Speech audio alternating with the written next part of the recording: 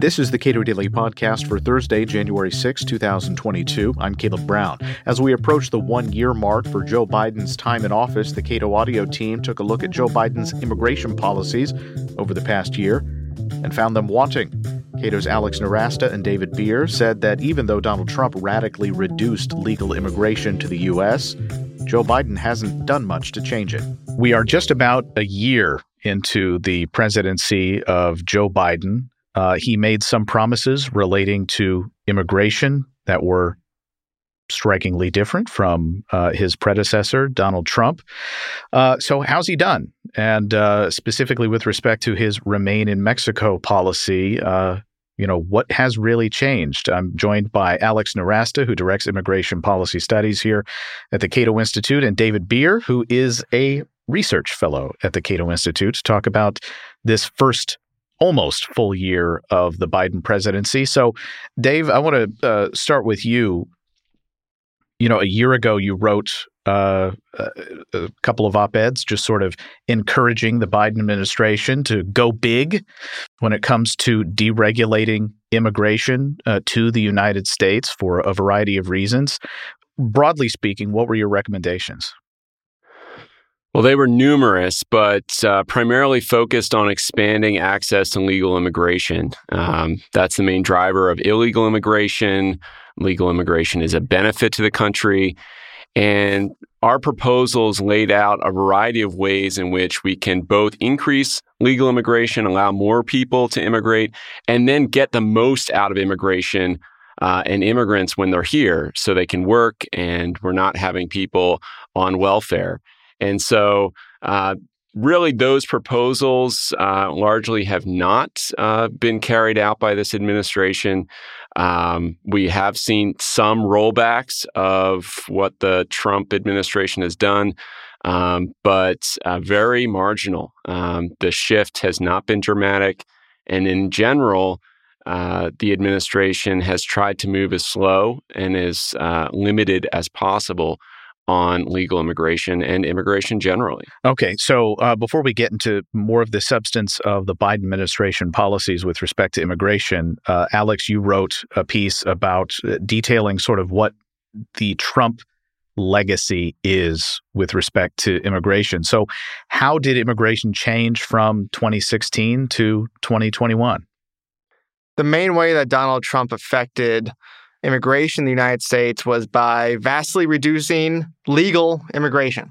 So if you take a look at the decline in the number of temporary workers coming to the United States in some categories, the number of lawful immigrants coming to the United States, number of students, for instance, there's a fairly steady decline. It began a little bit prior to Trump taking office. In 2016 is when it really starts to slow down.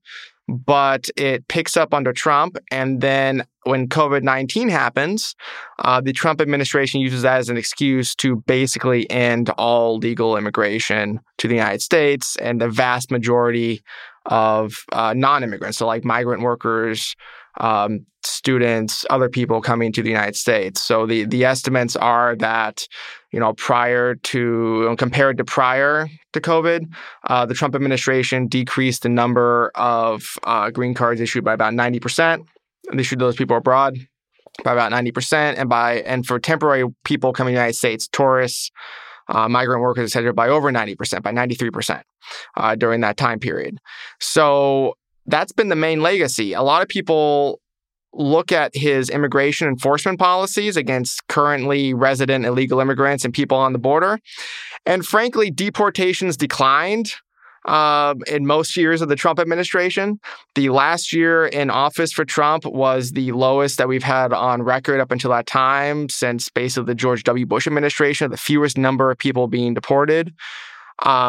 He did build some sections of the wall. I'll give him, that's absolutely something that he did.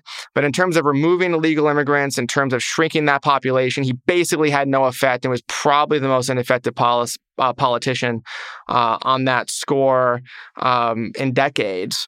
But what he did do and when he had power over was cutting to an extent that we haven't seen in American history from one year to another legal immigration to the United States. So I saw because I get an unfortunate fraction of my news from Twitter.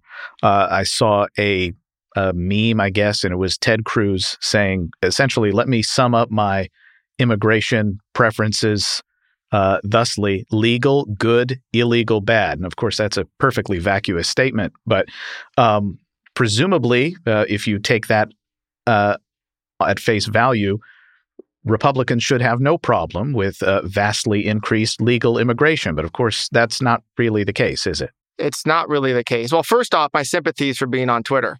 Secondly, in terms of that meme, I'm not sure what Ted Cruz has been all over the map on the issue of immigration over the years.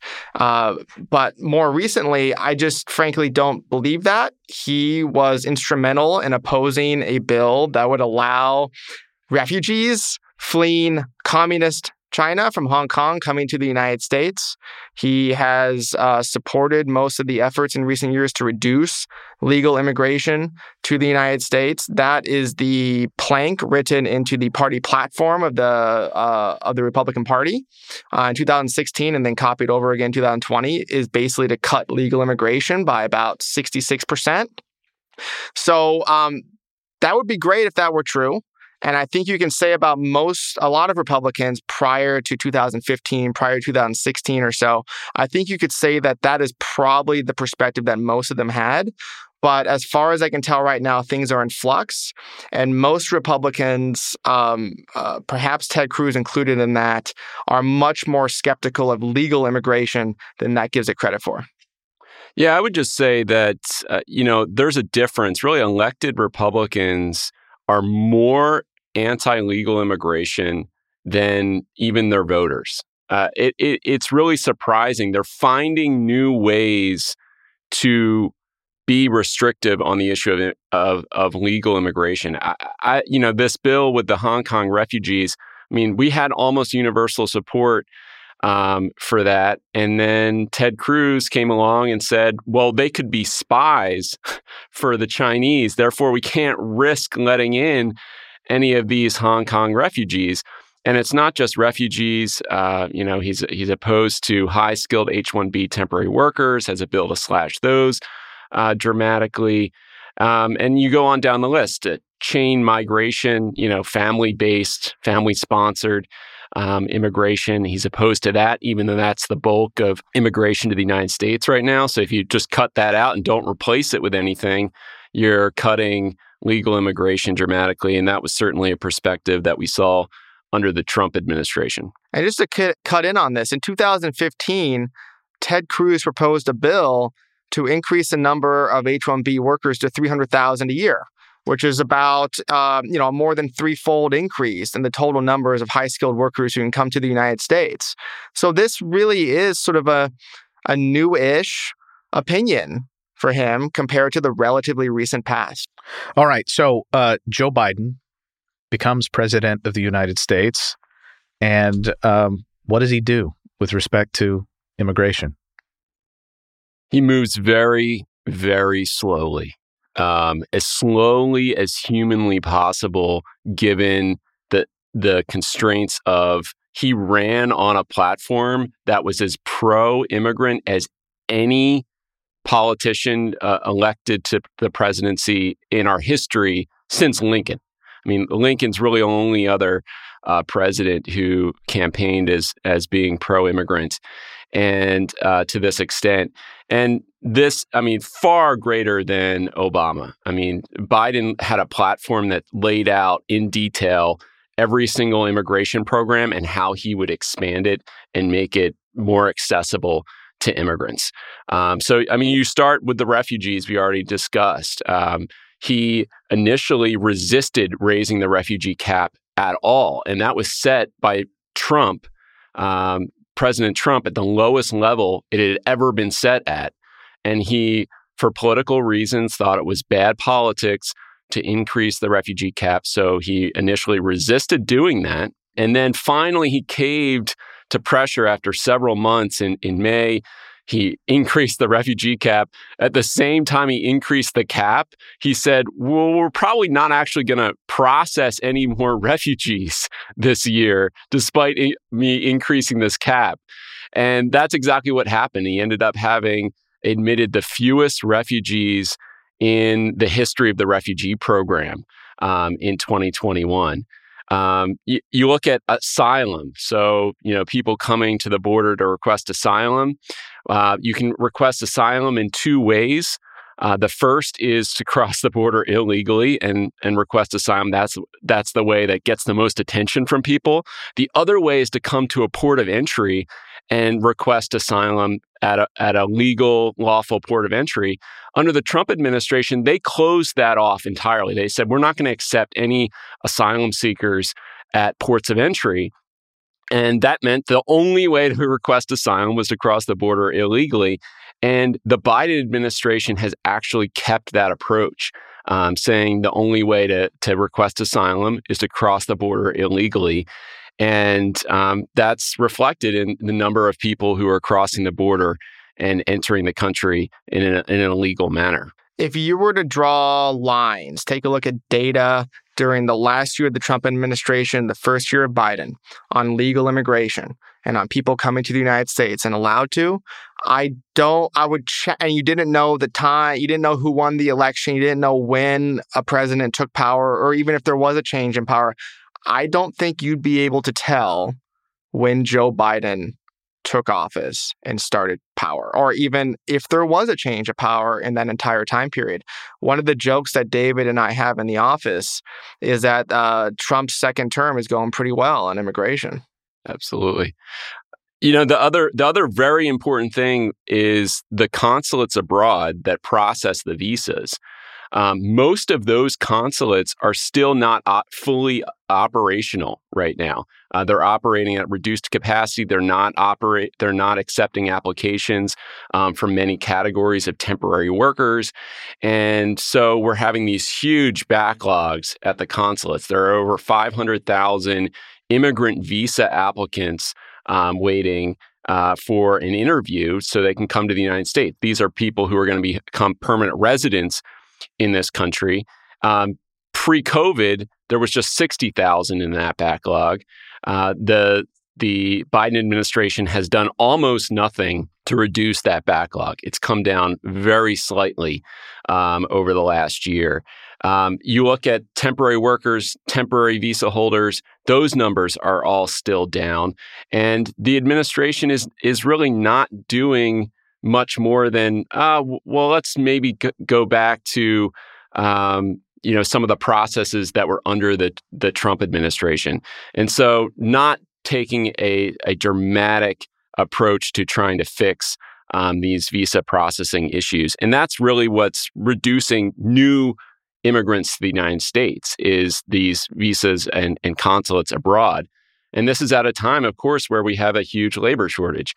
10 million open jobs, and we're not letting immigrants come in and fill them. Alex, you mentioned not being able to tell from the data when the Biden administration began, but of course we can tell from the charts that you guys have compiled when COVID-19 began. And so how did that, my sense is that probably empowered the restrictionists in such a way to say, well, we're going to reduce legal immigration and whatever happens with COVID, we're going to try to keep it there. Most of the actions taken by Trump prior to COVID that had the effect of reducing lawful immigration were administrative actions, executive orders, some regulations, but things that could be changed pretty quickly by an administration coming in that had a different opinion. Nothing permanent. What Trump took advantage of was a provision in the law in Title 42, basically pushing the CDC to issue an order saying it's a health emergency and the borders are closed.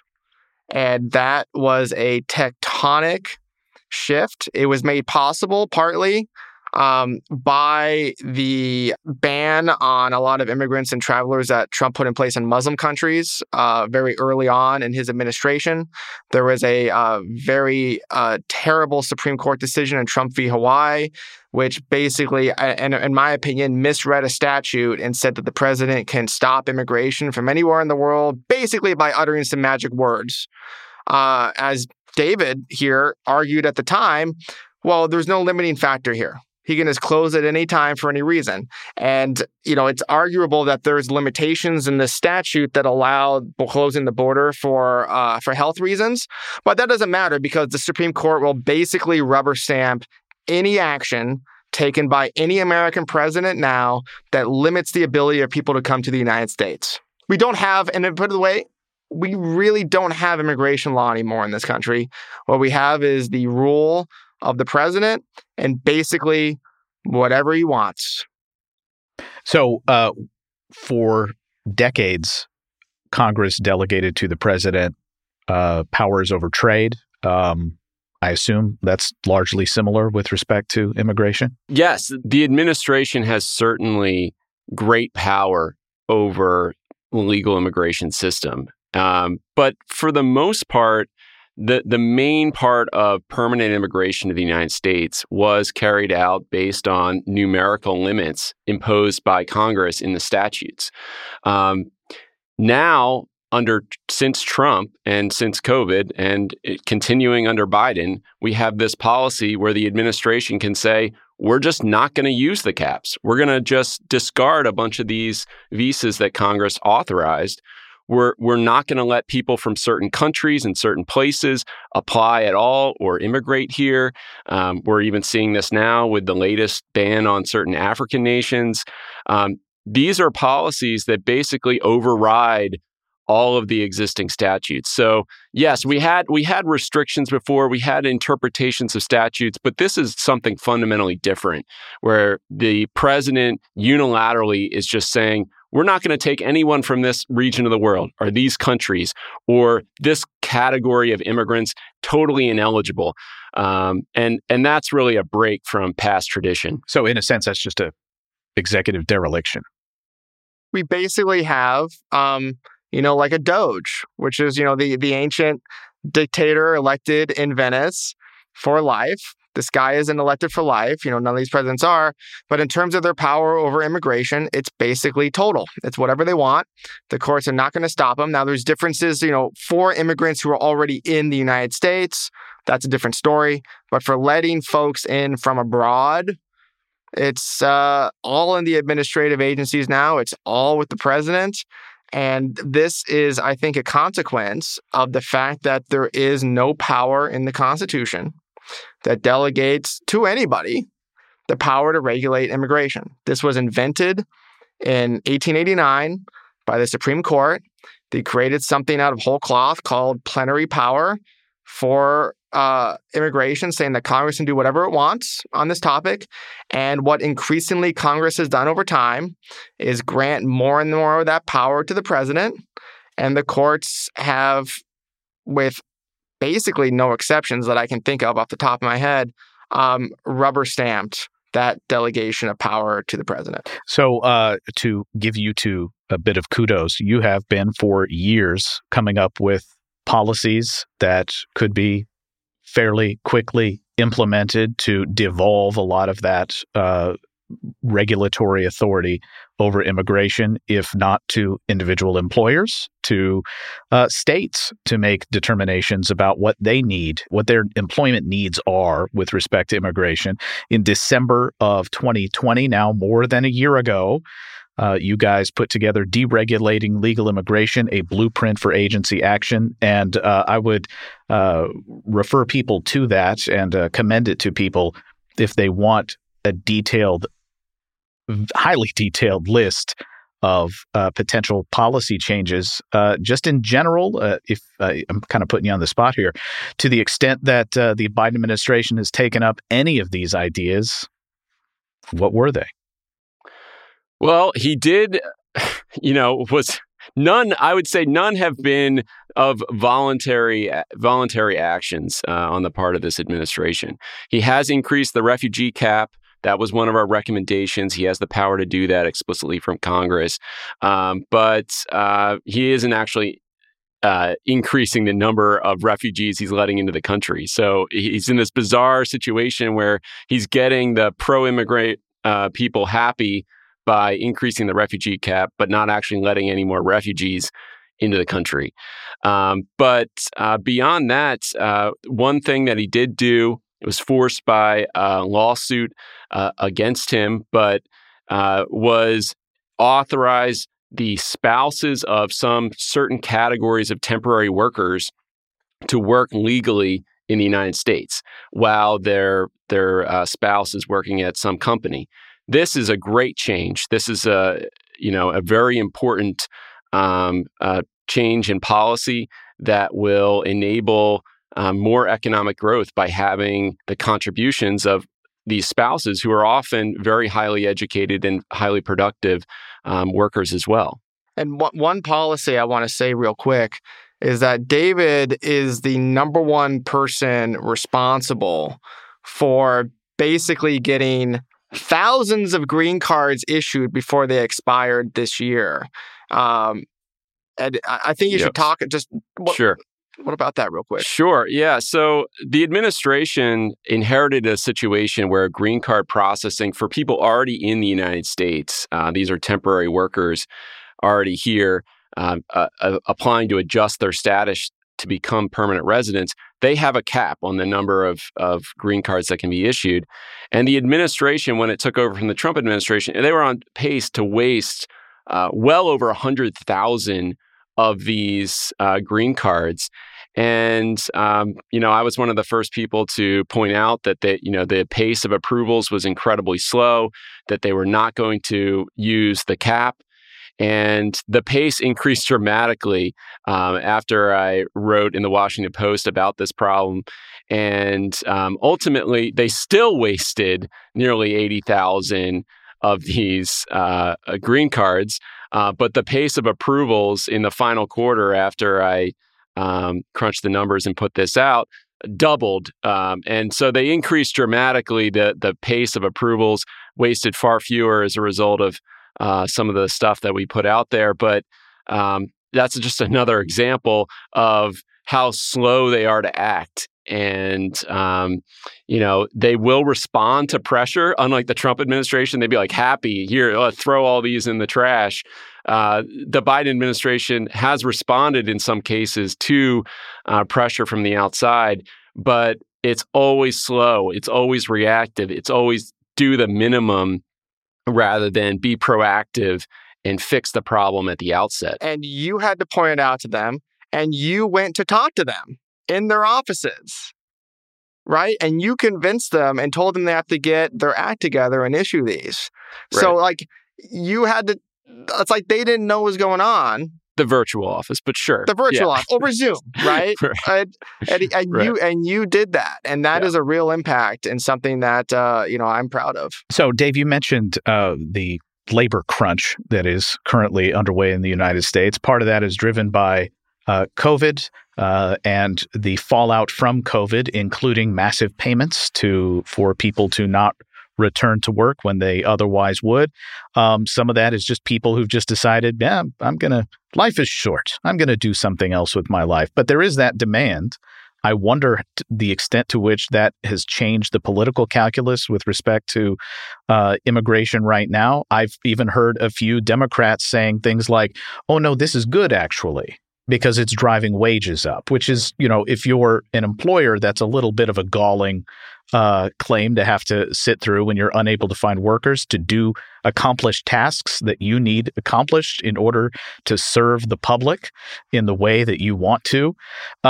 So I guess how does immigration, in a general sense, how important is it to economic growth going forward?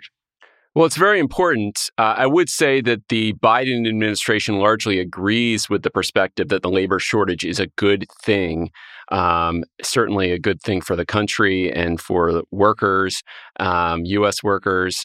It really only looks at immigration through the humanitarian perspective. It doesn't see the labor need. It's fairly hostile to all of the temporary work visa programs through which employment-based immigrants to this country come to this country. So it's not as bad as the Trump administration by any means, but it is certainly not seeing immigration as like this opportunity to solve the problem of the labor shortage. To the extent that it's letting people into the country, it's doing it so because either a commitment to family members in the United States who are petitioning for them or humanitarian concerns.